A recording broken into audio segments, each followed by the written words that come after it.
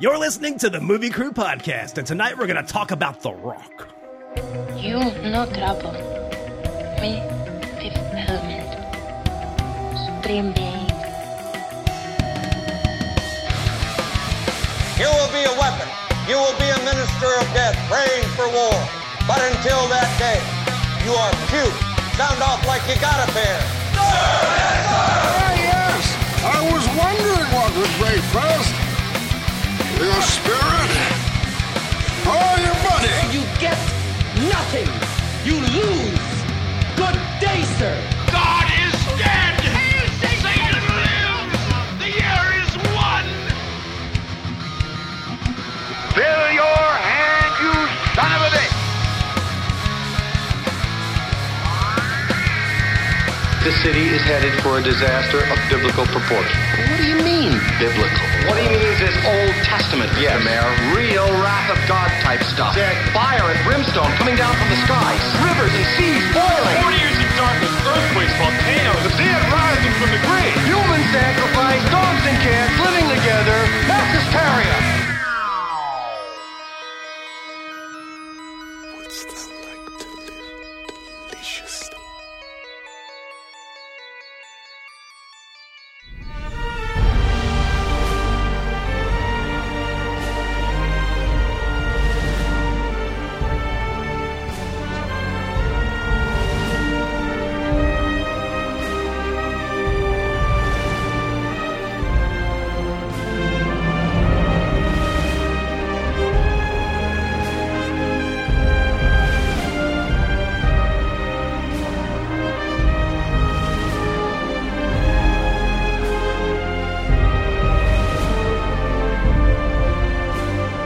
Welcome to The Rock. And welcome to the podcast. We are your hosts. I am editor Brian Elkins. With me here tonight, cinematographer Jared Callen. How you doing, Brian? I'm doing good, Mr. Connery. And we also have director of photography Mike Griggs. I'm sorry, am I losing my sex appeal? Ooh, I like the ending of Appeal there. It was good. It was good. Gotta watch out for the gang rapes, y'all. It's part of prison, even when you're locked in solitary. They're getting better these days. Not as bad as they used to be. Yeah, his It's the cell early was pretty 90s. nice. Like, he had all his books in there. It looked like he had a cell all to himself. He did good, he was, man. He was definitely in solitary confinement. But guys, first Michael Bay film. Is this our first Michael Bay film? Really?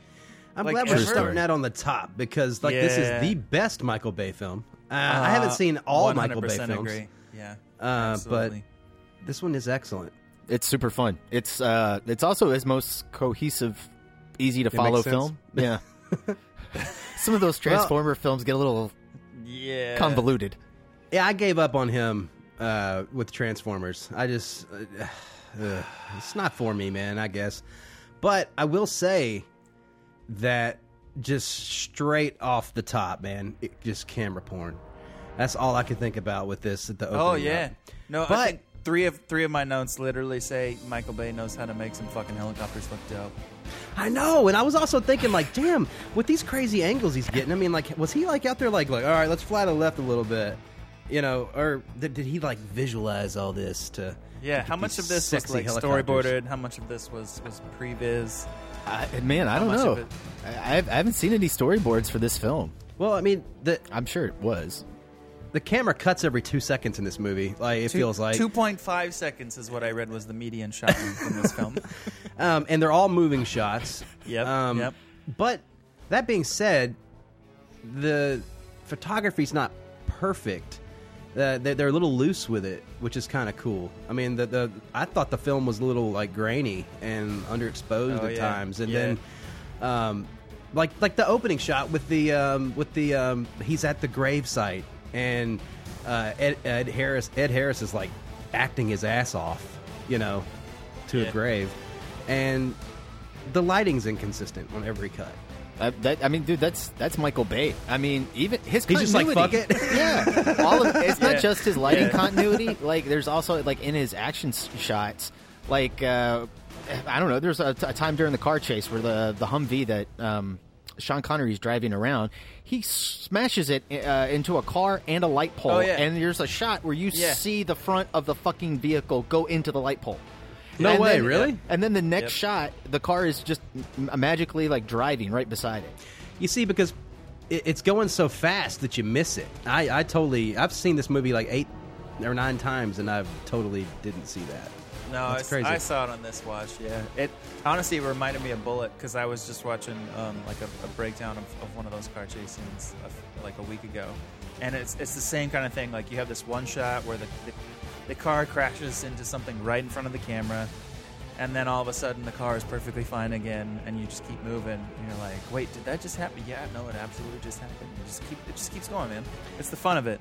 I was more preoccupied in that chase sequence of like, man, look at these close-ups of their reactions, how like you know they get in there, and yeah they're like jerking the camera around. You know, there's so much like quick motion blurred stuff, and I was like, wow, man, with like zero background, so you're like, okay, I can maybe believe that you're in this moment, or you guys were just sitting in a parking lot and you're like, let's just move the camera really quick and reaction, and oh, you almost hit something. Yeah, at least in William Forsythe's like close up, they have the police, whatever, the sirens and stuff, and lights going off in the background. So that's the best close up in that. But man, yeah, it's it's just like all like when you stop and think about like Michael Bay's like blocking and like what characters are doing, like how the fuck, like okay, I understand how the trolley got knocked off of the tracks, but how the fuck did it explode like that? See, but with this. It's just kind of like how there's some comic booky shit to it. There's like some fantastical stuff, like how he can roll under the furnace, after 30 years, or like he's doing all this like fantastical shit, like throwing a fucking knife across the room and killing somebody, or flipping a fucking thing to open up the cells, and he nails it every fucking time. You know, there's just some like fantastical shit, and the trolley thing made no sense, though. But I love the trolley driver. I like that he gets so pissed that he's like, I'm going to find that motherfucker! Like, and it just opened up. I love how that scene opens up on that guy, and he's like, woo, it's a beautiful day. He's just like, today is fucking perfect. And then 5 minutes later, his whole life is like, my baby! His poor trolley. Yeah, Michael Bay gets a lot of criticism for his, let's say, stereotypical racial profiling characters he throws in his movies. Stereotypical is a gentle way to put it. Yeah. Come on, man. Whatever. It's fun. It's great. It is fun. It is fun. And you're talking about like comic book type of stuff, but yeah, like man, there's also some fucking 90s action movie tropes in here, like. You talking about the knife getting thrown across the room. Like, not only do I love the point of view shot of the knife flying across the room into the dude's fucking neck, but like, how do we go from like this guy can throw a knife from like 30 feet away, hit a guy in the neck, and then literally the next shot he's holding a machine gun at his hip, just like wildfiring and everything, like spray and pray, like. You're going through all this time and effort to establish that this dude is like trained by the best. He's British Secret Service, SAS, all these things. He can't hold a fucking rifle up and like look down the barrel while he's shooting. Like really? He doesn't have to. Yeah. The bullets go where they're supposed to go. It's the point. Except they don't. They absolutely don't. Like he's just blowing up everything in the entire room, and it's just I don't know. It's that I feel like that's one of those things that like it was so prevalent in the mid '90s especially. That like I don't remember seeing a movie where there was like an accurate like portrayal of military guys, especially like Navy SEALs and that type, shooting with precision until like Black Hawk Down. That was the first movie I remember seeing like, okay, these dudes actually can like point at something and shoot it and hit it with like 2 fucking bullets. I will say that John C. McGinley, when he's walking down the hall and he's in formation and he's holding his rifle, he's about as badass as you can look, honestly. He has the look. He has the form. Absolutely That's does. That platoon training right there. For sure. Yeah, dude, like how many... he was a SWAT guy in like 7. You know, so it's like, that's what he did. He's even Point Break. He's the FBI director. Oh, you're right. Yeah. Didn't they go through some like extensive training for Platoon as well? Like, I'm pretty sure he's had a level of like. He definitely has the look and has the training. Well, the actual Navy SEALs that don't have speaking lines in this film are real Navy SEAls. Oh, right, yeah. So I mean, they had technical advisors on set. They were just, you know. Like, what if that guy who does all that? Let's do the '90s action tropes and like dude, the shootout in when they've gotten trapped in the showers and they're up on the top and they're down on the bottom and they're all just like shooting at each other. Like nobody's looking down their fucking barrel. Like what the hell? Come on, just hold it up and make it look like you're trying to actually hit something. Like that's all I'm asking. Oh man, we just need to see the muzzle flash and then the camera pan by for at least 1.5 seconds. And we got a lot of muzzle flashes and we got a lot of whip pans. I did love that every time like you were a close up on somebody that was shooting, like the camera was shaking just so that it made it feel like there was just a little bit of extra visceral energy.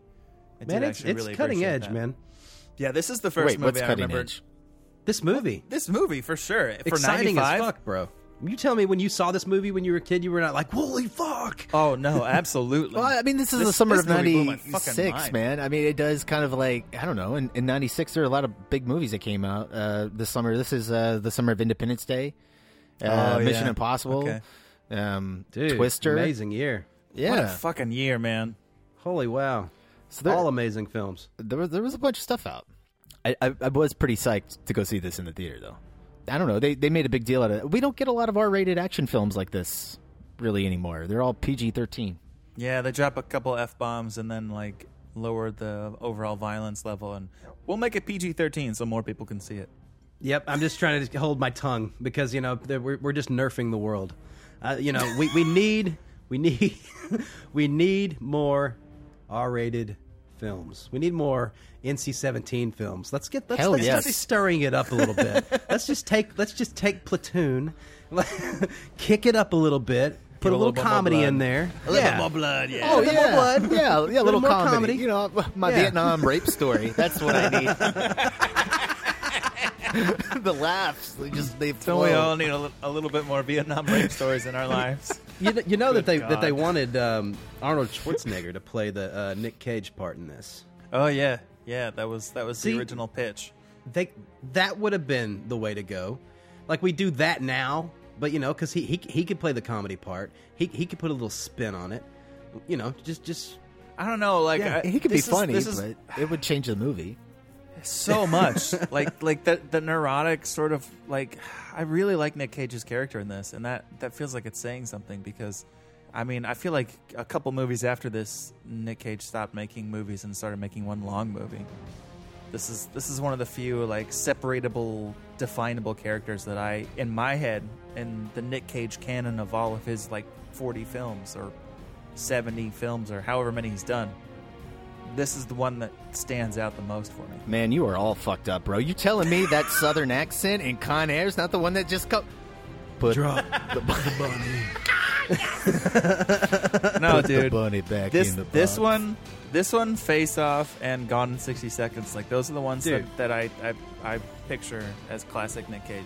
He is 100% doing his weird deliveries in this. He is Nick Cage and all over this thing. Oh no, for sure. But it plays. It works. Well, like the moment when they're in the plane, like heading to the island, about to get dropped off around the halfway mark, and I started thinking about how impressive it was, how much emotion that they're conveying in all these ridiculously short shots, right? Like because they're all set up and they're all relatively planned. But every single shot is less than 3 seconds. And it's like, how can I convey all these emotions in a less than 3 second shot? Now, maybe, they've got like 6 cameras on them at once because that's how Michael Bay works. But at the same time, like when they're on the plane and they have that super low angle and Nick Cage's legs are like rocking back and forth and he's just like looking super nervous. I'm like, you're saying a lot with just some body language in a 2-second shot. Like I don't know. It works for me. I know that did burn the actors out quite a bit. Because Michael Bay was constantly like for every shot, like oh, let's come up with something new, like let's fit all this stuff with your character, and hey guys, also like can you and Sean Connery maybe get together and come up with some improv witty dialogue? How many different like punch ups did this script have? Because it had to have been a lot. It had like a shit ton of fucking writers. Like on the DVD commentary, there was like Michael Bay like name drops like I don't know 6 or 7 fucking people. I think Aaron Sorkin's probably like the. Oh yeah, I heard that one. Yep, the Aaron most Sorkin famous for sure. I saw on the internet that Quentin Tarantino apparently did a draft, but yep. I wasn't able to see where that was like official. That's a lot of punch ups. Well, I mean, this movie, you can kind of see like how a bunch of writers came in, but that's all. I mean, that's to me, that's also a Michael Bay feel, right? Like that, it's a lot of disparate things that somehow, because everything's so fast paced, that it just kind of works. As long as you don't stop to think about it long enough, because there's a new thing to look at. I think it works in this movie because it's this story is well told. Like what Michael Bay, like whatever the script was, his starting blueprint was actually pretty decent. And then he's got Nicolas Cage and fucking Sean Connery, who the fuck would have thought these guys would have had like amazing chemistry? Oh man, they're so good together. Like who thought of that pairing? Like how could you like? I don't know. They just seem like Nick Cage and Sean Connery. It's weird. It's like they're opposite, but they're not opposite enough to be interesting on the outside. You know what I mean? It doesn't feel weird at all. It just feels right. I don't know. Just feels right. Just go with it. It does. Well, it feels right now, but like I remember when this movie came out, just being like, Nicolas Cage is in an action movie. Like I mean, the year before he had just won best actor for Leaving Las Vegas. So I mean, like, and he was in like really weird, quirky comedies. Like I remember him from Moonstruck and Guarding Tess and shit like that. And then we get up getting Broken Arrow. Fuck. Oh man, I fucking love Broken Arrow. Do you really? I do actually, dude. Yeah, Broken Arrow is amazing. What are you talking about? Is it? Yeah, dude. That's John Woo's son. Hell yeah, it is. Yeah, Michael Bay. That knife. He's the fucking Woo. shot. Yeah, it was a total. He was like, oh, I want to be Michael. I want to be John Woo so bad. Please. Speaking of Michael Bay wanting to be someone else, the soundtrack in this, all I could hear was Pirates of the Caribbean. Me too. I wrote that down. Dude. It's fucking Pirates of the Caribbean. Oh, no, it's not. It's not. It not. is. It's not. Hans I looked it up. Zimmer did this. Okay, so what you guys are thinking of, the music that the note pieces. Bum bum ba-da-dum bum ba-da-dum bum ba-da-dum. That's Yep. Yeah, it's that. It's the he did the score for all the sequels, but he didn't do the original Pirates. That was a different composer. Oh shit! Really? Is that theme not in the first one? It is in the first one, but it's not punched up. It's not the one you like 100% remember. Okay. It is a little different in the first movie. The first movie has kind of a different. It's not. I don't know. It's just not as actiony. Less instruments. It felt like okay. What I was thinking the entire time was like, did Michael Bay or not Michael Bay? Did what's his name? Jerry Bruckheimer. Nope. Did Jerry Bruckheimer take this soundtrack and use it as the temp score for Pirates and say this is what it needs to sound like, and then give it to what's his name that did the actual score for Pirates? Because that's where my head went. It does sound like Pirates a lot. It does. I just kept waiting for all the Pirates score to finish the motifs, and it didn't. I was like, and if you're looking, my brain is if you're looking for an exact scene, it's when he runs. He's leaving the hotel room, and he goes up to the elevator, and it goes bum bum ba-da-dum bum ba-da-dum bum ba-da-dum. Yep. And he goes in, and the hairdresser guy's already like down on his knees. He's down on his knees in the elevator. He's like, ah. He's like, fucking love he's that like, guy. I don't care about everything you've already done, but do you love your haircut? Do you like the Again with Michael Bay, he's got man. to go for like the most like stereotypical gay guy. Like let's make him as gay as we possibly can. No scissors? What do you mean no scissors? Did they tell Picasso no brush? Oh, dude, no, come on. Yeah. He's like, did they tell Picasso no brush? No brush. It is so over the top, dude. It is ridiculous. Yep, absolutely. Oh, man. But that's not the worst part of that scene. The worst part of that scene is that he takes this little thin fucking cord and like wraps it around this dude's arm. It would just rip his hand off the end of his arm. It would like cut his hand completely off. Whatever, it'd explode, bro. I'm just like, man, that little cable was like, ugh, man, it's so hardcore. And you wouldn't be able to hold on to it? No. No, that would have fucked up Sean Connery, too. Like, yeah, it would have fucked them out both like, up. All right, I'm cool. He just wraps it around the chair, too, like, and leaves. Well, That's like a 4-pound chair, and it's just like. Well, he wasn't wrapping him. it to stay forever. It was a diversion, so basically to give the guy a chance to survive. Yeah, but there was nothing for the chair to like catch on. It hits the wall, and then they're like, "Oh, okay." I'm saying the minute he let go of that string, that dude would hit the pavement dead. Apparently, on a Michael, all of us would have these like things on the movie. We'd be like, "Yeah. Well, maybe we shouldn't do that because this." But on a Michael Bay set, he's like, "Just do it." I mean, suspension of disbelief. We made it happen on screen, so it happened. Move on. We're moving on so fast that you don't have time to really think about it. You're like, wait, what the fuck? And then the next thing you know, you're in a Ferrari going down the street. It's a fucking Ferrari. I'm only borrowing your Humvee. Well, you just apparently fucked up your Ferrari. The hanging from the roof thing actually did happen. Like I read something on the lines that people were in the hotel while they were filming that and were like calling the police, like, "Oh my God, someone is hanging from the outside of the hotel, like from the window. Like, what's going on?" So they had some level of practical effects happening in order to make that happen on no set. doubt. They didn't notice the giant fucking helicopter that was in the air with the camera fucking shooting it. Right. Dumbasses. Hey, look, there's a news crew coming here to shoot at the guy dying. To be fair, I was shooting a music video one time on a walkover bridge. Like it was this really elaborate. In South Memphis, there's like this really elaborate like walking bridge that goes over the road, and we were on that shooting, and these people called the police saying that we were holding these girls up gunpoint. Oh my God. Because the cops show up, you they're were like, holding somebody the has camera in because they're such a holding way the camera to make it look like it was. But in my wow. the way I look back on it, I was like, damn, did you think I had a bazooka? Like, how big do you give me think all your fucking money? Guns are. There were these tiny cute girls, and there were these boys holding them up at gunpoint. Man, we have people see what they want to see. Suicide bazookas out there. This giant thing on my shoulder, This guy's clearly seen too many 80s action films. Bazooka point hold-ups. Oh, that's ridiculous. Give me your car. I'm in the FBI. But all of the ridiculously aside, like, Michael Bay knows how to tell the story with just shots and camera. Just like completely setting up Ed Harris's character at the beginning, where he's showing the shots of him like taking his wedding ring off and then like, going, doing all this stuff. He's the gravestone that literally says his wife. Yeah, man, because it's visual. We're not having to explain it all. I had to pause it and rewind it. Like, did I read that correctly? What? Well, it's just like the first time when you get a scene in a movie and somebody comes in and is like, "Dad, I need to talk to you about something." Okay, that's his dad. Like.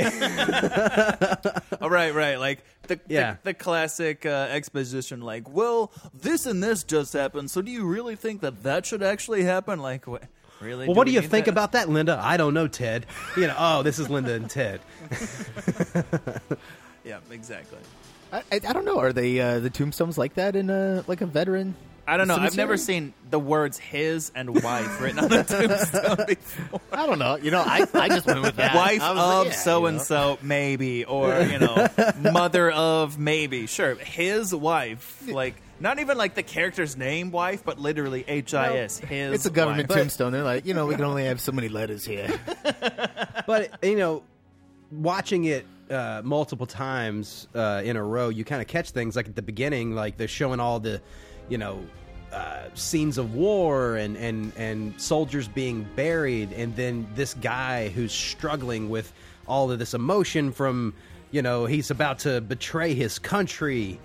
For something that he believes in, and they're building all this stuff. But the first time you watch it, it's like, oh look, shit's blowing up in slow motion, cool, crazy. Wait, but what shit blowing up in slow motion? That was just all audio. You just watch the beginning. No, man, there's a big fireball that comes up. No, that's the title card. I know, but it's building all that. We're showing shots of war and all that. Man, I don't remember any shots of war. I think it's just him getting ready. Helicopters coming in, and it seemed like it was like flashing to he's thinking of all this. they're at a funeral, they're wrapping the flag, and oh yeah, I just thought that was like helicopters that were near whatever military base that would, I don't know, that had. See, on my first watch, that's where my brain was, but on the second watch, like listening to what he was saying and like all that build up, it felt like it was setting up his backstory. 100%. That's how I read it as well, for sure. Man, well, I mean, man, they should have like made it look like a fucking war then, not just like, oh, here's some helicopters in the sunset. It seemed like those were his thoughts of you know. No, those were the memories of all the things that he's done and all the things that he's experienced. They had right, because it was Vietnam feeling because he was talking about Vietnam. Shot? Yeah, okay, all right. Well, we only have 2 seconds, Brian. You have to tell that entire story in 2 seconds. So Vietnam, helicopters, sunset.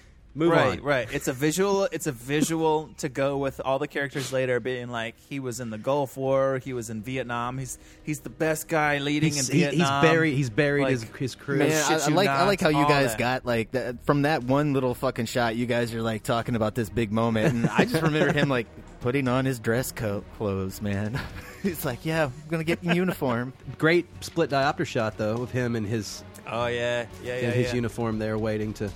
He's putting that uniform on for the last time as an American, bro, before he gives up everything. Before he becomes a mercenary. I'm just trying to say that there's more going on in this movie. You know, he like Michael Bay is throwing some story down. He's just doing it really quickly. Just like there's so many camera angles. You know, like anytime that they are going into an attack sequence, or like, you know, when they go to that like Navy weapons depot, there's like all this like camera, like how many fucking cameras do we have rolling, bro? Like there's so many angles, like there's like top down shots and there's like side shots, like fuck, bro, like you had 40 cameras out there, or are we just running this motherfucker 40 times? I feel both of them, honestly. Like yeah. Well, there's like even like there's just one really cool shot where they're like typing on a keyboard, and then like it's like this like spiral.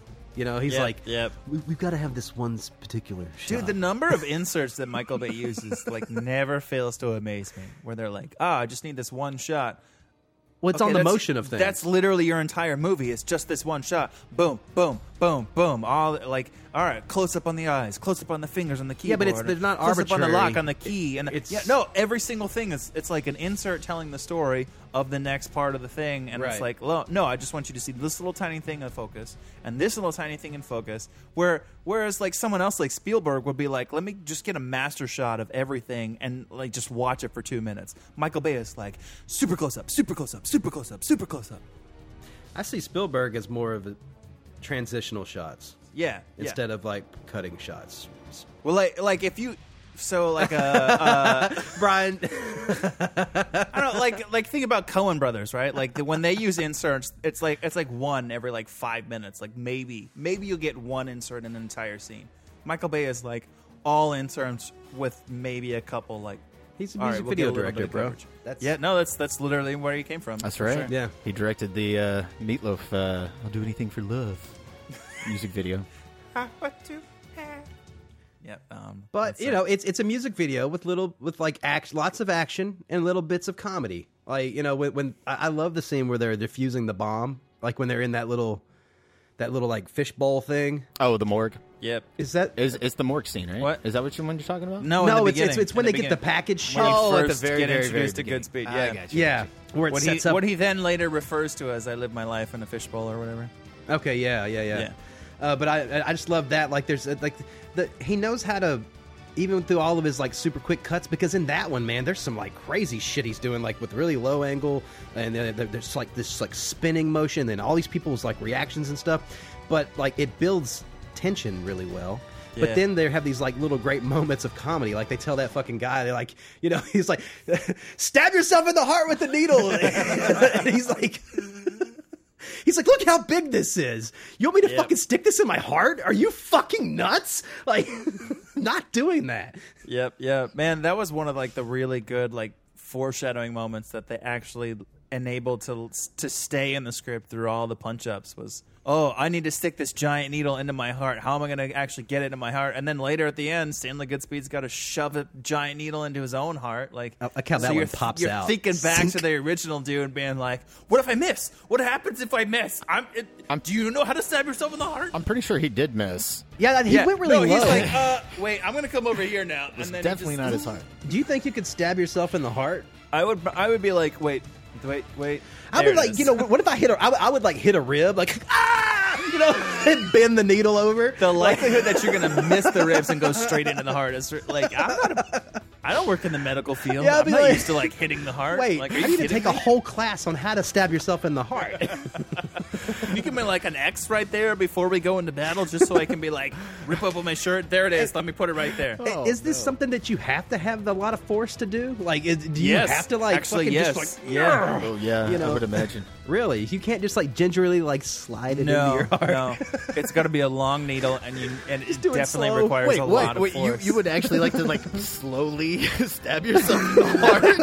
I just don't know. Well, at least I know I'm getting it. You know, I don't. Sounds like the S&M way of doing it. You just want to like cause all the pain. Just do it. If you feel the heart attack happening while you're trying to stab yourself in the heart with a needle that will save your life, then you know that you've actually hit it. Is that what's happening? I don't know. And it's just weird how that just doesn't make any sense. You just stab yourself and then he's okay. You know, and he can. Yeah, he can light the flares. But great insert shots of the flares being lit. I mean, all that stuff plays so well. And then it cuts to him, and he's down on his knees, and that fucking cinematic ass shot. That shit is so fucking iconic. Like I watched this when I was like 11 or 12, and it's still 15, 20 years later, still stuck in my brain, man. Like just with the green ball. Like when I think of The Rock, I think of that shot of him with the flares and the sun behind him, and it's perfect, dude. It's so fucking good. Yeah. You can tell it's not Nicolas Cage, though. Because of his hair. Yeah. Yeah. Way to ruin it for me, Brian! Fuck yeah. Well, I mean, I didn't actually know that. Yeah, you can see a lot. His hair changes a lot. I wasn't looking for it. It does change a lot. And then, like, at the end of the movie, there's this, like profile shot. It's a long profile shot, and his hair looks really bad. And then, from then on, when they punch in, they actually frame the top of his head off in every single shot. See the hair. Even in the medium shot, it's like such an awkward framing. But I'm like, they're framing out his fucking bad hair. Like it's noticeable. Is this like a Superman in the Batman Returns movie? Fuck, I'm totally blanking this. Never mind. Henry Cavill or whatever. His name. Henry Cavill, when he had the mustache for. And they shot his head out of frame.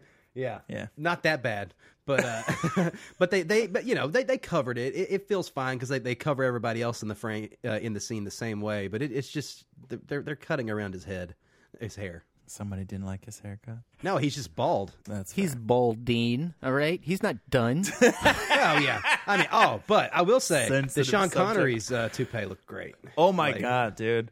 When they go from his like super long like Highlander hair to his haircut, and it's like he still has like the extra hair on the back of his neck, like clearly didn't just get a haircut. It's like can you just give him a haircut for that one scene? The rest of the movie he can be fine. Like just come on. Okay. We got break point here, gentlemen. I feel it. I feel it as well. All right, we're gonna play the trailer for The Rock. We'll be back. Following is a state secret, gentlemen. Disclose it to any party and you will be subject to prosecution.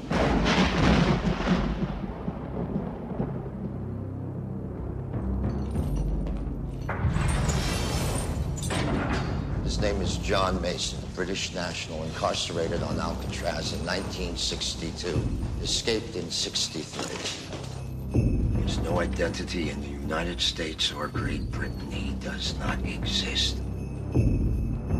Secrets have a way of coming back to haunt you. There's a hostage situation on Alcatraz. Hostage? 81 tourists. The Rock's a tourist attraction. The one you train to defend you becomes your greatest threat. A battery of VX gas rockets is presently deployed to deliver a highly lethal strike on the population of the San Francisco Bay Area. And the one you abandon becomes your only hope. You go talk to him. Me? Yeah. Hiya. I'm an agent with the FBI. I'm Stanley Goodspeed. But of course you are. At least he got his name right. Now, all that stands between a city and a disaster. The power of this chemical is way beyond anything you can imagine. That's why you're coming with us. Is a man who's never seen combat. You're a chemical freak. I'm a chemical super freak, actually. And another who's been out of action for 30 years. Show us on the blueprints. I can't. My blueprint was in my head. Fortunately, some things you never forget. But don't worry. It'll all come back to me.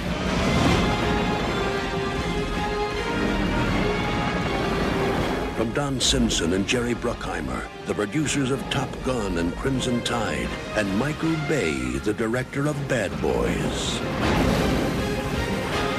Welcome to The Rock. We got visitors. Sean Connery. You sure you're ready for this? I'll do my best. Your best? Losers always whine about their best. Yeah. Nicolas Cage. Listen, I'm just a biochemist. I drive a Volvo, beige one. So what do you say you cut me some friggin' slack? Ed Harris. Fire.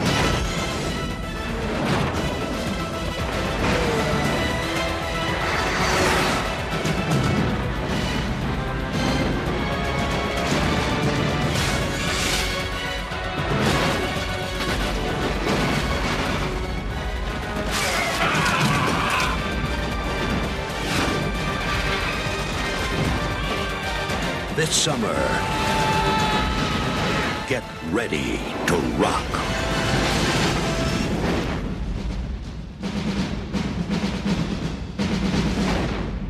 All right, we're back. That was the trailer for Michael Bay's The Rock. I thought they were going to put that quote in there where he's like, "Your best. Losers always whine about doing their best. Winners go home and fuck the prom queen." Oh, it was in there. They just kept out the, the punchline. The good part. The punchline. He just says, yeah. What if we remade this movie with The Rock? Like, The Rock starring...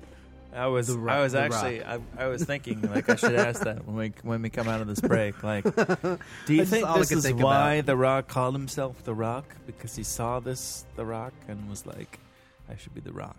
I don't know. I thought it was kind of more of like him watching Julia Child because he likes to cook a lot. I don't know. She was his rock. But if you ever, but The Rock does, the wrestler. He has more clout than this. Definitely smells what you're cooking for sure. Yeah, he has more clout than this movie because if you look up this fucking movie, all you really get is him first, and then you gotta even on Apple TV if you like search The Rock. It brings up all his movies.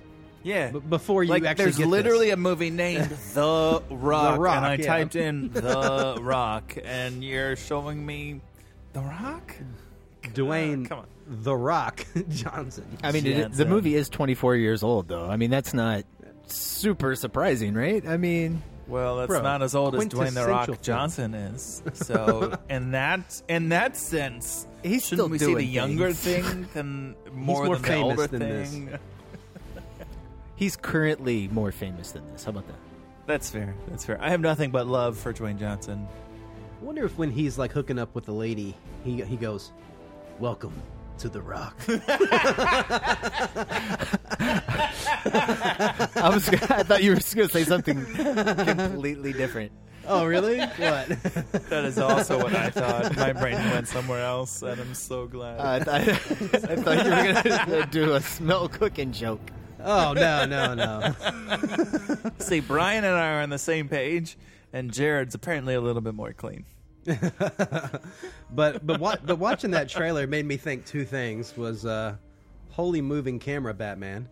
Yes. And, yes. And also, speaking of holy moving, they say from the director of Bad Boys.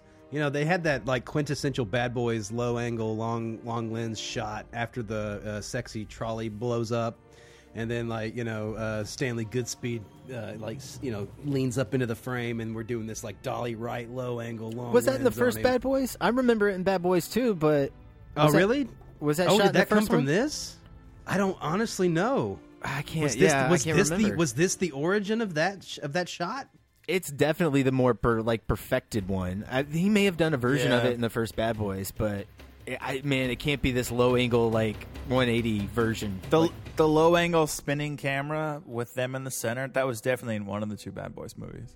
Oh yeah, it's definitely in the second one, man. There's a bad. I mean, exactly where they like rise up, just like Nicolas Cage does. Just like in this. That is like the shot from the trailer in the second one for sure. But this one feels so good. It's that like 48 frames ish, somewhere in there, slowed down, but it's got that. You know how when somebody's wearing a snorri cam and they get up after they've been knocked out or something, and it gives you that like disorienting feel. This one, the sound kind of goes out of it a little bit. It's him recovering from, just watching a trolley explode. It's just got a cool feel to it. It's a good moment. It's a good beat. Yeah, the cops in Hot Fuzz really appreciated it. Oh fuck yeah, man, dude. Edgar Wright steals so much from Michael Bay and Hot Fuzz, and I don't hate him for it. It's not honestly. stealing. It's an homage. No, that's not an homage, guys. He's straight up making fun of that shit. Fucking yes, absolutely. Well, it's a movie. Have you shot it's a two spoof. guns while jumping through the air? It's a movie that's making fun of those movies or giving. Hot Fuzz is one of my all-time favorite movies, and it is in no small part because he takes what all of the action movie directors do for so serious and makes it somehow better while also making fun of it. I may get yelled at for saying this, but he's the Quentin Tarantino of stealing. I'm gonna get shit. Oh no! You know how Quentin Tarantino steals all those things. Okay, all right. Oh, see, that one was my thought, not regurgitating what someone else said. I've learned that I need to say what I think, not what other people think. That's sorry, right. Brian, Don't repeat those dumb fucking comments. We're here for the deep Jared thoughts. Yeah. But I'm totally Nick Cage delivery after that scene. He's like, "You just fucked up your Ferrari." And he goes, "It's not my Ferrari. Neither is this." And he like pushes the dude off his bike and drives off, but he's just so Nick Cage about it. He's like, "Yeah, it's not mine." And to not be a field agent, he sure can drive really well. But also, it kind of shows in the trailer. They show that shot of him like with the Nerf gun, or with like the he gets the he spins around and hits the bullseye like through all the things. So he may not be. He may not be a field agent, but he's got the glow. He could do it. Like later in the movie, he's really good with Nerf guns. He has that line. He's like, I trained for 3 weeks, and it's sort of this like self-defacing, like kind of making fun of himself. Like, I trained on the guns for 3 weeks. Like, dude, if you train for 3 weeks, that's a long time. That's how long Keanu Reeves trained for John Wick 1. Yeah, and he was fucking John Wick in that movie after 3 weeks. I mean, come on. Wiki, wow, wiki. Wait, what just happened? I don't know. We just went from Michael Bay to John Wick. That's what just happened. No, after the trailer, we're off the fucking rails. It's happening.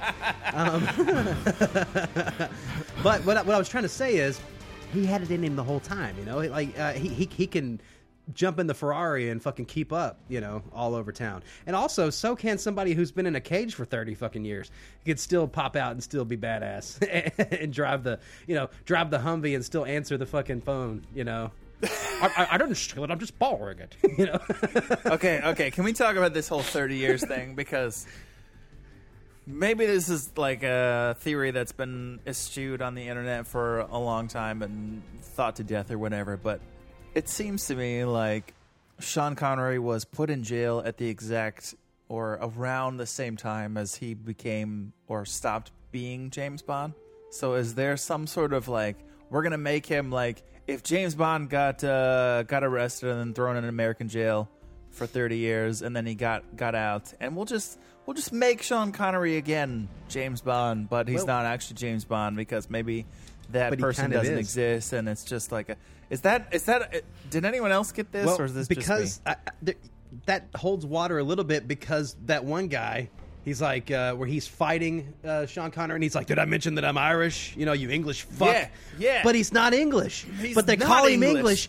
But earlier in the movie, they say that he was born in fucking Edinburgh, so they know that he's Scottish. But they still call him English, like fucking James Bond. Like what? Well, he's a British spy. You know, it's fine. Yeah, he said he was trained by the SAS. But the guy's like, he's like, did I fucking tell you that I'm Irish, or my father's Irish or whatever? You know, there's like that Irish was a English cheesy ass line, but yeah, it worked for the moment for sure. It did. Yeah, I kind of like it that it's like captured James Bond. I don't know. Yeah.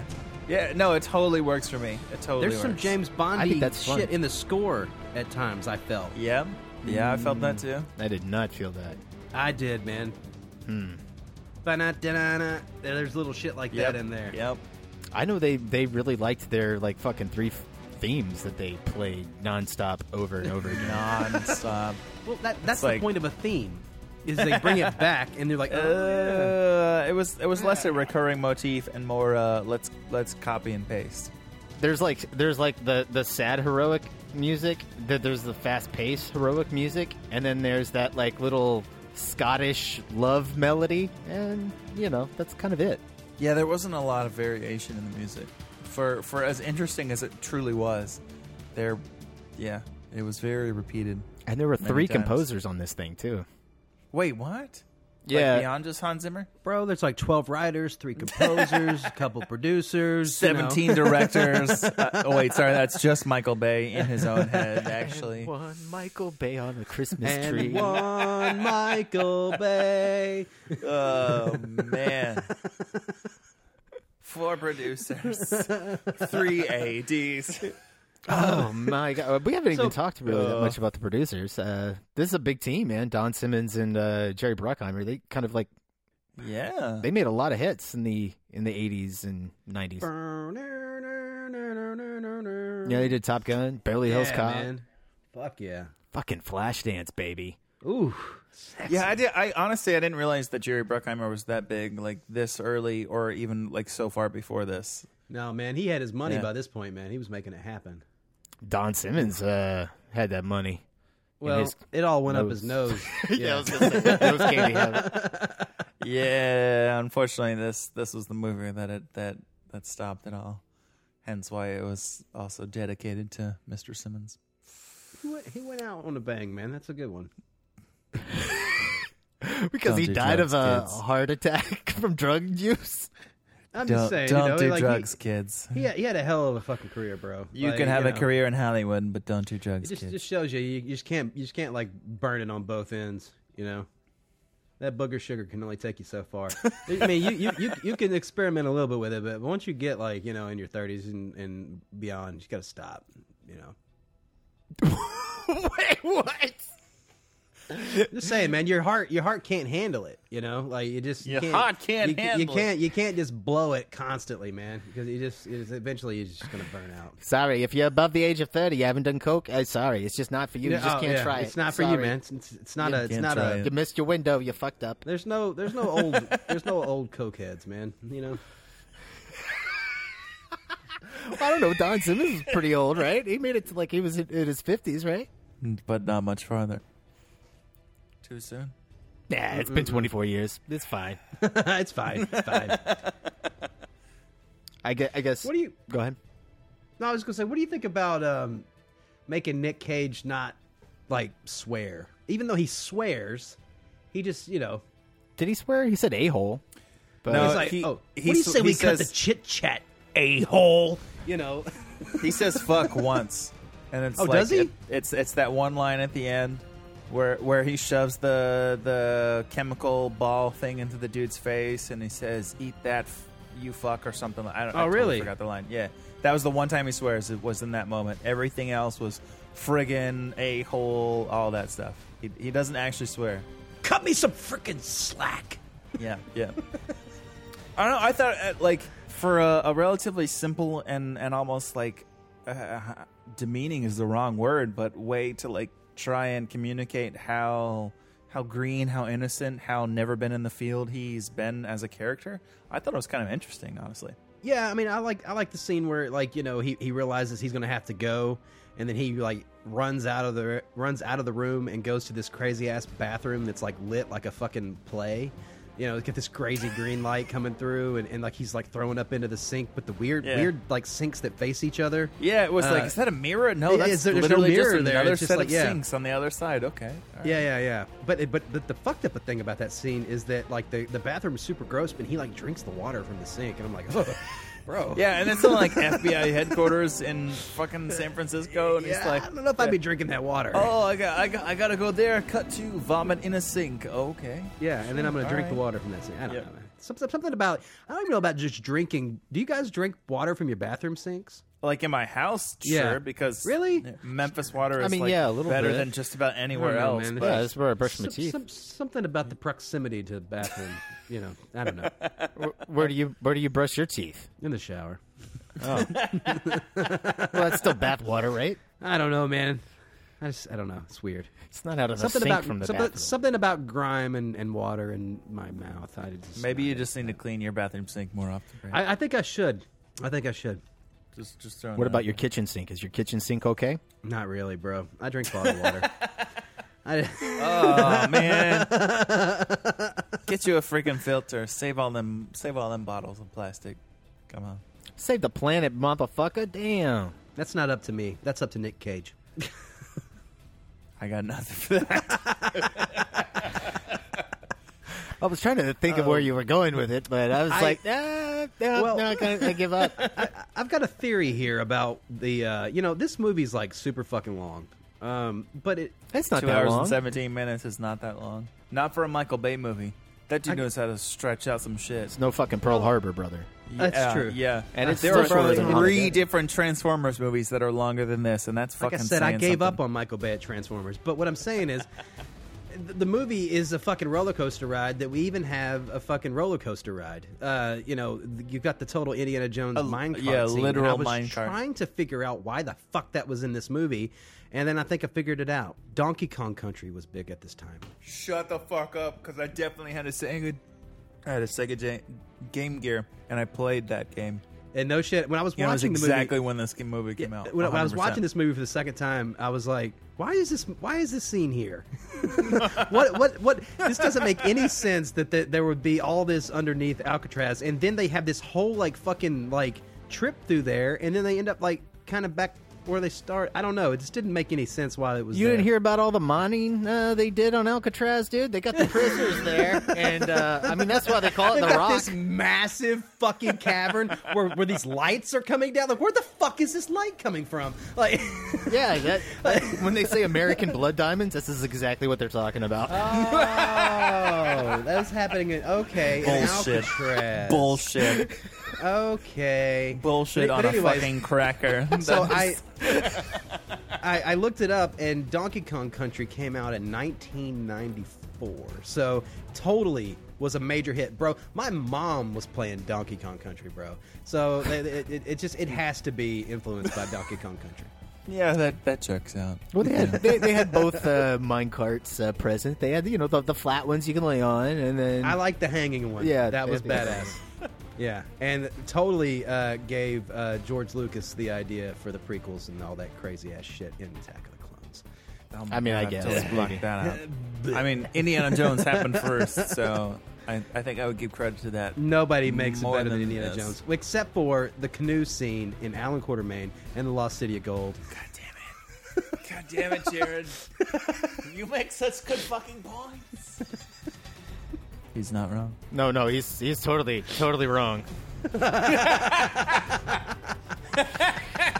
could not be. You can't choose who you love, okay? Oh man, fucking Alan Quatermain. Oh. Bro, it's got Darth Vader in it. Excellent movie. So does The Exorcist too, dude. I mean, David Prowse. Are we talking about David Prowse? No, bro. No one's ever talking about him except for him. Sorry, I just gotta throw that out there. I was in Star Wars, right? You know I was in Star Wars, right? I'm Darth Vader. No, I'm Darth Vader. Oh. You definitely don't sound like no Darth Vader I've ever heard. James Earl Jones for. Oh man. So budget of Heat. Fucking, why did I say heat? Heap? I would have. Say it again. Say it again. You All can right. get a cut point. You can get a I don't cut know what point that there. means, Brian. I've never seen Heat. What? Are you serious? Yep. I haven't seen it either, actually. See? Oh. All right. Okay. Well, I literally fell This asleep in it. podcast ends now. There are 2 movies in my life that I've fallen asleep during: Labyrinth and Heat. Labyrinth I've watched again. Heat I have not. All right. So I'm just gonna cut this out. So I don't. Dance, magic dance. I don't want to leave this in. I just needed to. So our listeners just don't just be like, what? It's like, I just needed to no put street that out cred there. at all. I just needed to put that out there, like so someone else can hear and experience. But no. I mean, like, but the listeners will understand, though. So, like, the budget of Heat, which is Brian, you can cut what you want. But that is real man, you got to keep it in. You got to keep it in. Fuck it. Fuck our street cred, bro. Anyway, the budget for the fucking Rock was $75 fucking million. It made $134 in the United States. 75. Wow. They spent 75 on this movie. 335. And was they what shot it made. at the worth. actual location. That is a fucking. They lot did. Of money.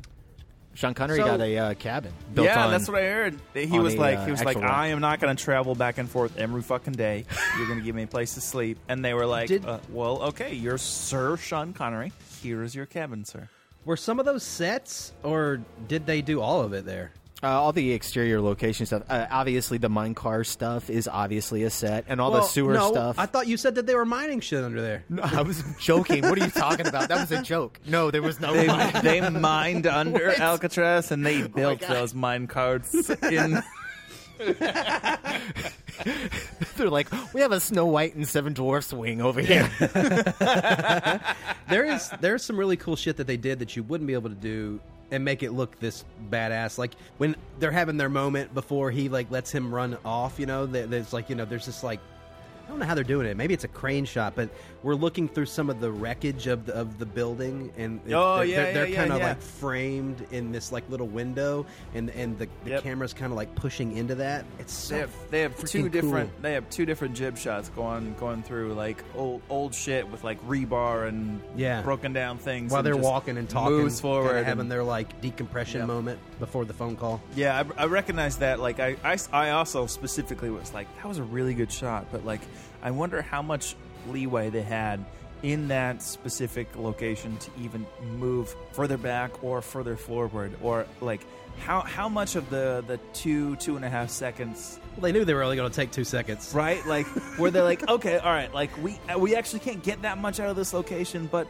we really only need 2 seconds, and if you can get more than 2, if you can give me 3 seconds, then we're fucking gold. Like, just move in, and they're like, all right, I got the middle, I got the other part, and like, you're good. It's cool. They utilize the location really well. They really did. It feels legit because it is, Yeah, I mean, it's really just mostly anytime you see an exterior. I think like there's a lot of. You tell me that the sets, the cells and all that when they're in the cells, those look real. That is actually Alcatraz. Yeah, but like, what about the shower scene? The shower scene, that's a set. No, they blow that all up, bro. Yeah, like That's a good anytime point. there's a gun Yeah. battle, that's a set because they can't, I mean, it's a national park. Alcatraz was actually open to tourists then. Yeah, well, for the first half of it. For the second half, apparently it wasn't. Oh, really? I didn't know that. Yeah, there was apparently like they got shut down for a little while, and there was like a struggle with money, and then Oh, the wow. last half of it, the Alcatraz was shut down, and so they finished filming it without an audience on The Rock. And of course, that's The Rock's shut down completely to tourists right now, right? I don't know. I've only been to San Francisco a couple of times, and I definitely didn't even try to go there. Oh man, I went.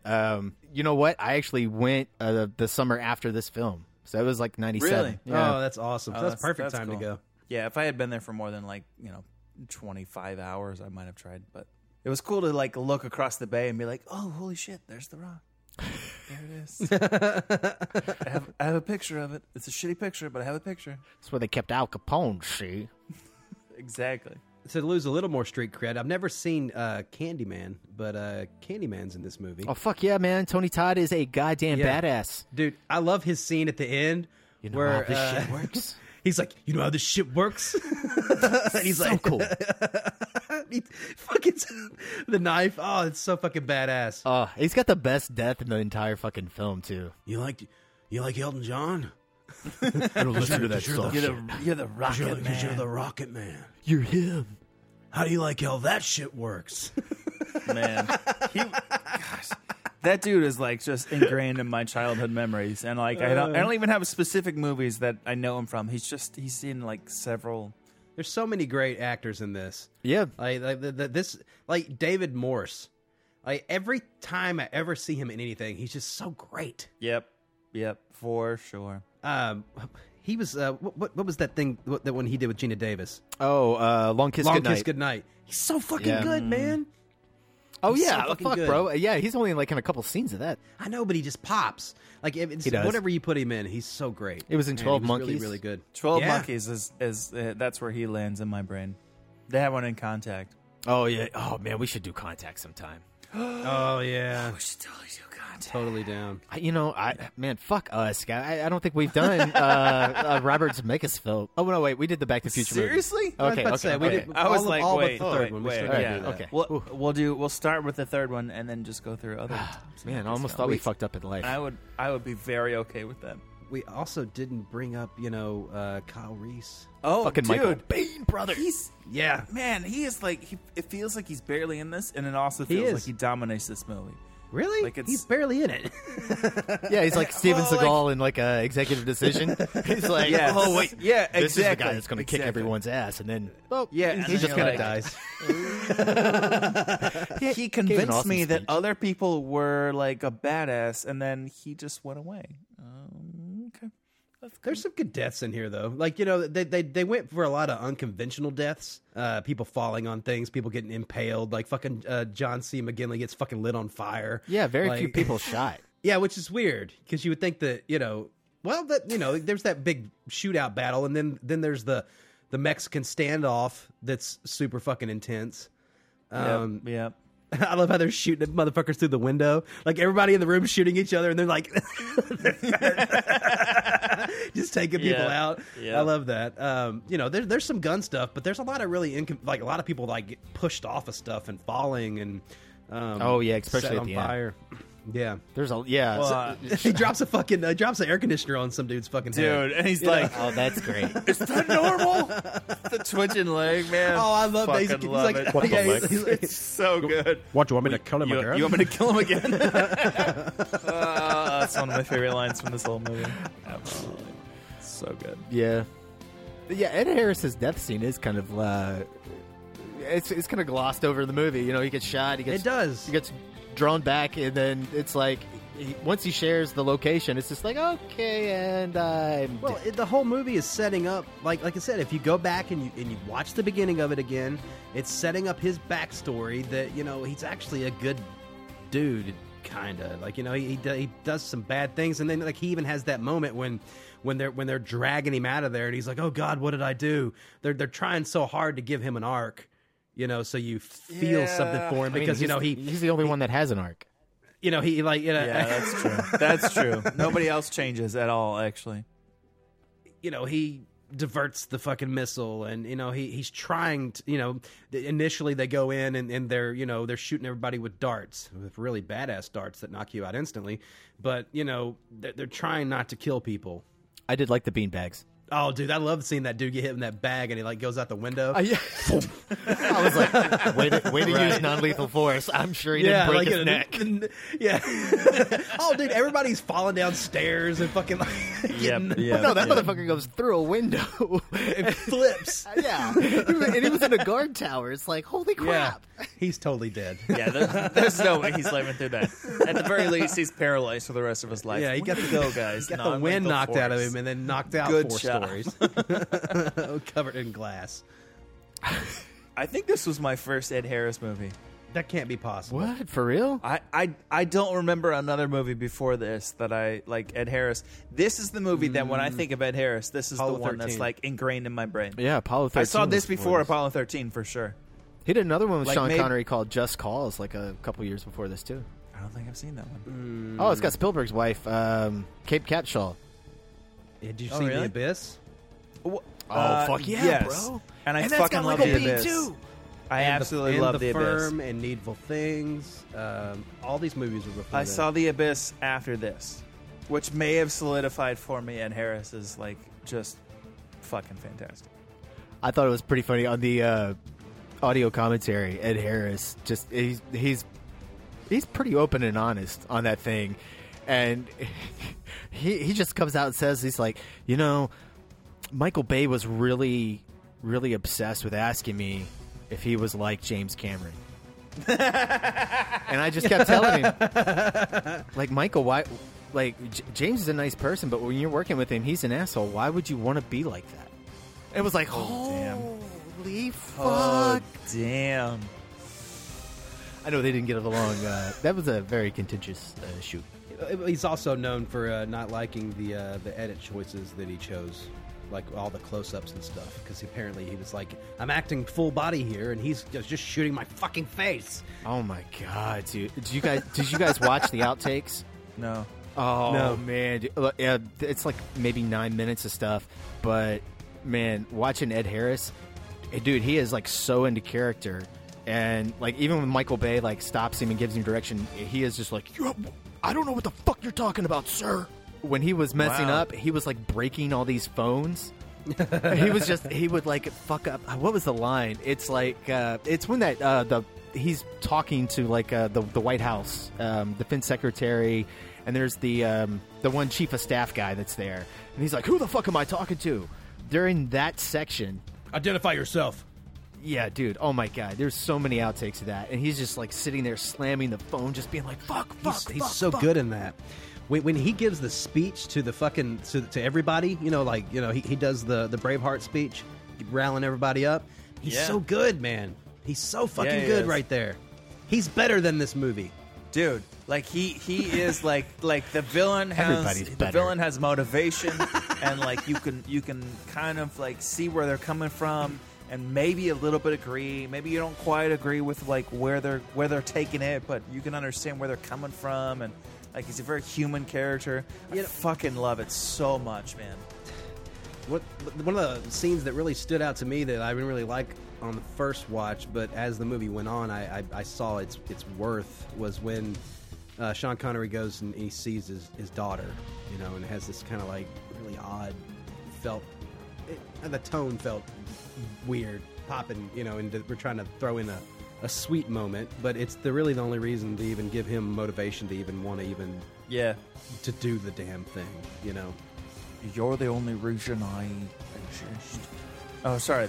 You're the only evidence that I exist. Is that what he says to her? Well, yeah. Well, it gives him a reason to, because if they actually bomb the fucking city, then it'll kill his daughter too. So. Well, yeah. You have Goodspeed's like girlfriend with child, with the baby, and then you have his like daughter that he has no relationship with. Like you have to give them a reason to actually give a shit while they're on the rock. Right. Which they spend the entire first half of the movie getting to. I don't know. He even says in the film, like Sean Connery's Mason's character, tells him, he's like, I didn't want your kid to grow up without a father. Without a father. Yeah.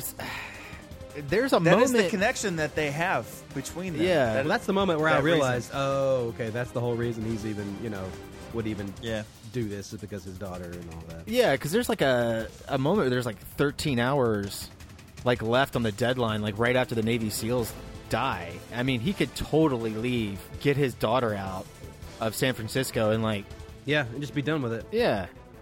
I mean, how long is it going to take? Like 8 hours? Some the channel 6 to 8 hours, and you got like 2 or 3 to get her out of the city. Well, no, they had the little sub thing. The little sub things. Yeah, the James Bond shit. Oh, did you know that diving underwater sequence, all the wide shots, those were puppets? Really? Really? Yeah. That's cool. It was shot dry for wet in a soundstage. The motion control camera. All right, that's cool. That is cool. Yeah, they did a good job.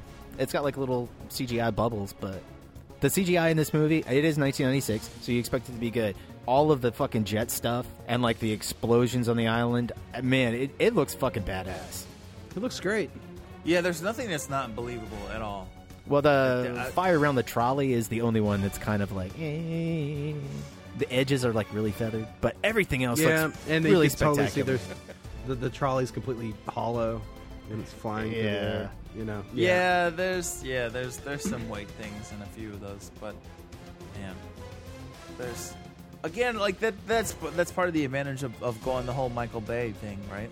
Like each shot only has to be 2 seconds. So like just go all in on those 2 fucking seconds. Just have a really quality 2 seconds. That's kind of how I live. Yeah. When he doesn't move the camera, though, it is really bizarre, and those scenes stand out. Like, it's like when William Forsythe and the FBI director, they're getting together, and he's like, I need to know about Mason right now.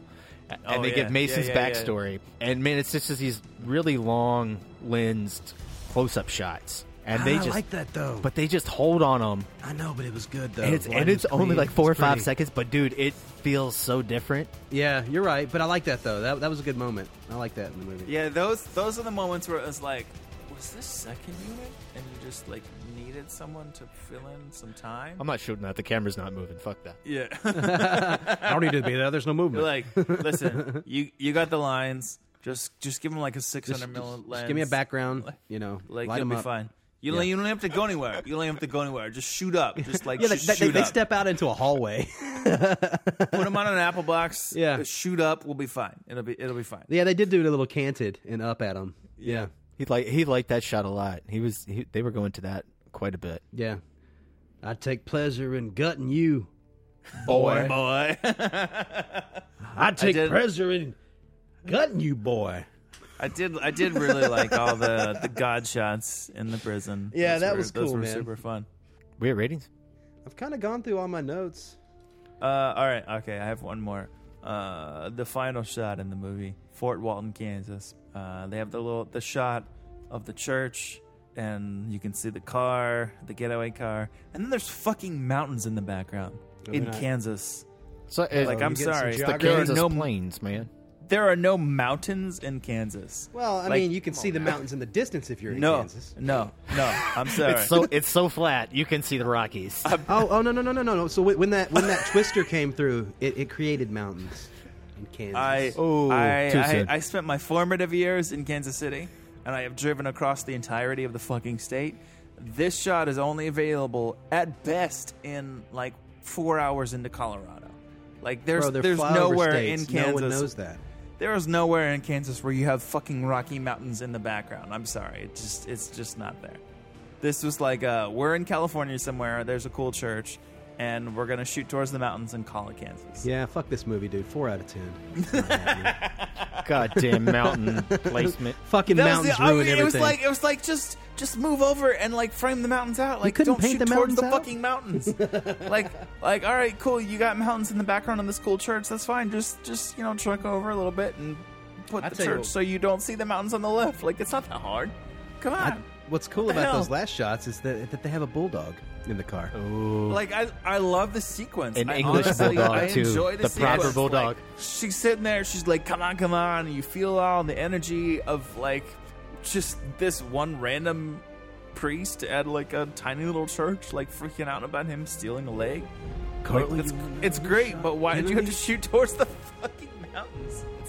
It is gorgeous, though. It's a gorgeous shot. It looks like it's about to rain. And then like marvelous. the fucking the sun is popping just right. They shot it at the perfect time. Oh, like, it's fantastic. Just call it Colorado.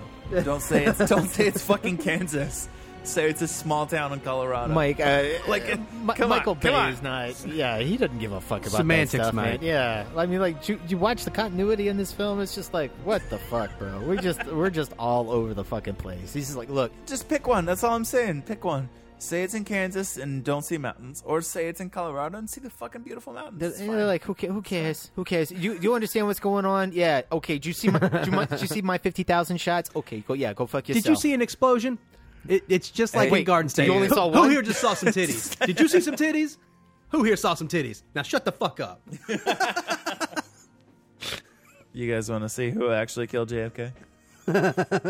There's a lot of really great quotable lines in this movie. I think next week we need to do Armageddon, just to kind of do a palate cleanser. Wait, a palate cleanser? Armageddon is not a palate cleanser. No, that's just getting drunker, dude. Stay away, just to hear you breathe. No. Oh man, Can't do it. If you were alive during the late 90s, you heard that on the radio. Oh my god, so fucking much. So fucking. And the worst thing. Forever It was like on every goddamn station. It was like Hard Rock station. Oh, usually at the same time. Oh, I'm gonna go to the hip hop channel. Oh, here it is. I miss you, babe. I'm gonna go to the country channel. Oh, it's still there. Is there any even when I dream of you, that's not playing the sweetest dream will never do, because I'd still miss you, babe. I even somehow deleted the instruments. I don't want to miss one smile. Hearing it in my head and I don't want to miss one kiss. I just want to be with you, right here with you. This is just like super form of hell. I hate spoken Brian, word. I just want to hold you close. Feel your heart so close to mine, and we'll stay here in this moment. God, I'm feeling the emotion of it now, though. Fuck. It's getting to me. Can't take this no more. I just want to, like, eat animal crackers and hold you under a tree. It's the giraffe. Does it go to the plains or to the wetlands? Why can't we have both? So I give this movie a 9.5. Oh, really? Wow. Like legit? Holy shit. Like legit. Wow. Absolutely. I feel like this is peak Michael Bay. Everything that Michael Bay strives to be, this movie, I feel like, accomplishes. There are some small, subtle, semantical things that like, all right, if you stop and think about it, yeah, maybe it's rough, but like, I just feel like everyone fucking kills in this movie. Michael Biehn is great, even in his tiny little almost cameo part. Sean Connery is at his 90s and even late 80s best. And he takes all of the James Bond things and he brings them back and he makes him badass when he's like fucking 60. Is just really, really great. Like he's not so crazy as he was before this, and he's not as crazy he gets after this. Nicolas Cage. It was Nicolas Cage. Yeah, there's so many things to love about this movie. And there's a lot of iconic shots. And he makes fucking helicopters look so goddamn good. Yes. So goddamn good. Yeah. 9.5. Nice. I'm going to give the movie a 9. I think this movie is like a quintessential action film. It is like, it's a perfect action film. It's a roller coaster ride. Quintessential is a good word. Yeah, it's got everything you need, man. It's got the witty lines. It's got the great camera. It's got helicopters. I don't know, man. It's just a really fun fucking movie, and like everybody needs to watch this movie. It's excellent. Bring on the sober reality, Brian. Man, okay, I don't know what to give this movie. I like Michael Bay. I think he what he does really well. I do think he needs a good script, or at least somebody to write decent dialogue and a coherent story. He always feel like when people say music video director, like I don't feel that from directors like David Fincher or who's the guy that even did Tron Legacy and Oblivion. Like I know they came from music video backgrounds, but I do not feel it when I am watching their movies. Michael Bay, there are moments where I do feel like I am watching a fucking polished car commercial. Mm-hmm. Yeah, absolutely. Yeah. This is how he covers the whole beginning. It feels very music video-y and like, but like I said, he's telling the story visually, but he's living in the MTV fucking generation. Hell, they even bring up grunge. There's a line in there, where he talks about his hair. He's like, they're pandering to their audience a little bit, but they're creating a style. Well, Nicolas Cage's character is constantly bringing up music. There's even a super freak, the Beatles. Well, he's got the whole Beatles thing. Yeah, Spent Elton John. On Yeah. So I don't know. I don't know. I like Michael Bay. I think his aesthetics are fine. This movie is really fun, and I mean, it's just nice when the movie gets to breathe a little bit, and you get to see these characters and these really great actors on screen. Those are the moments that I remember. The action scenes, there's less of them than there are in any other fucking Michael Bay film. And that's why I think this is good, because Michael Bay doesn't have the opportunity to get in his way as much. He does get in his way. He gets in his own way a lot, honestly. That's very true. Yeah, it was kind of like around...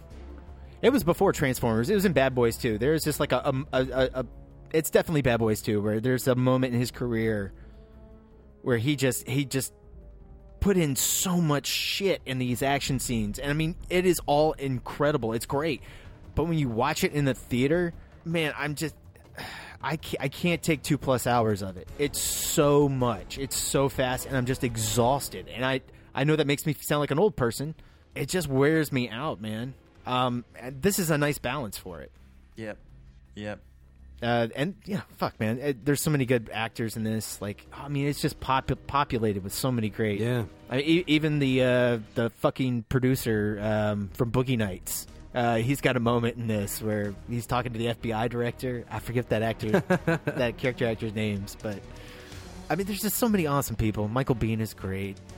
Where are we landing? I guess I'm gonna go. I'm gonna give it an 8. I'll give it an 8. Okay. 8. Polished car commercial gets an 8. I'll take that. Well, it's only some shots that are like that. It's weird. It's just like how he is with his continuity. It's just like, we're almost there. It doesn't matter. Fuck it. Move on. Yeah, we got it. Michael Bay is just no James Cameron. He's no. That's true. He's no John Woo. Yeah, there's just something there. Like his shots are cool, but his camera's moving all the time. That his moves feel less purposeful. It's just movement. Yeah. That's arbitrary. Purposeful is arbitrary. I definitely don't feel like when I'm watching a Michael Bay movie that like I missed something because I didn't see a camera move. It's not exactly true because sometimes it feels super planned out.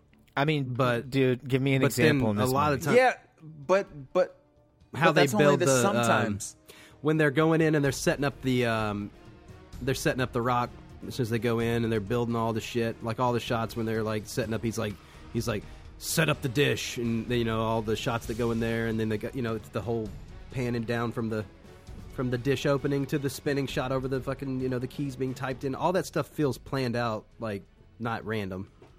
Yeah, no. I don't think we're trying to say that his stuff is random. It's just that there's just so much that if you miss one thing, it's not like you missed a whole thing.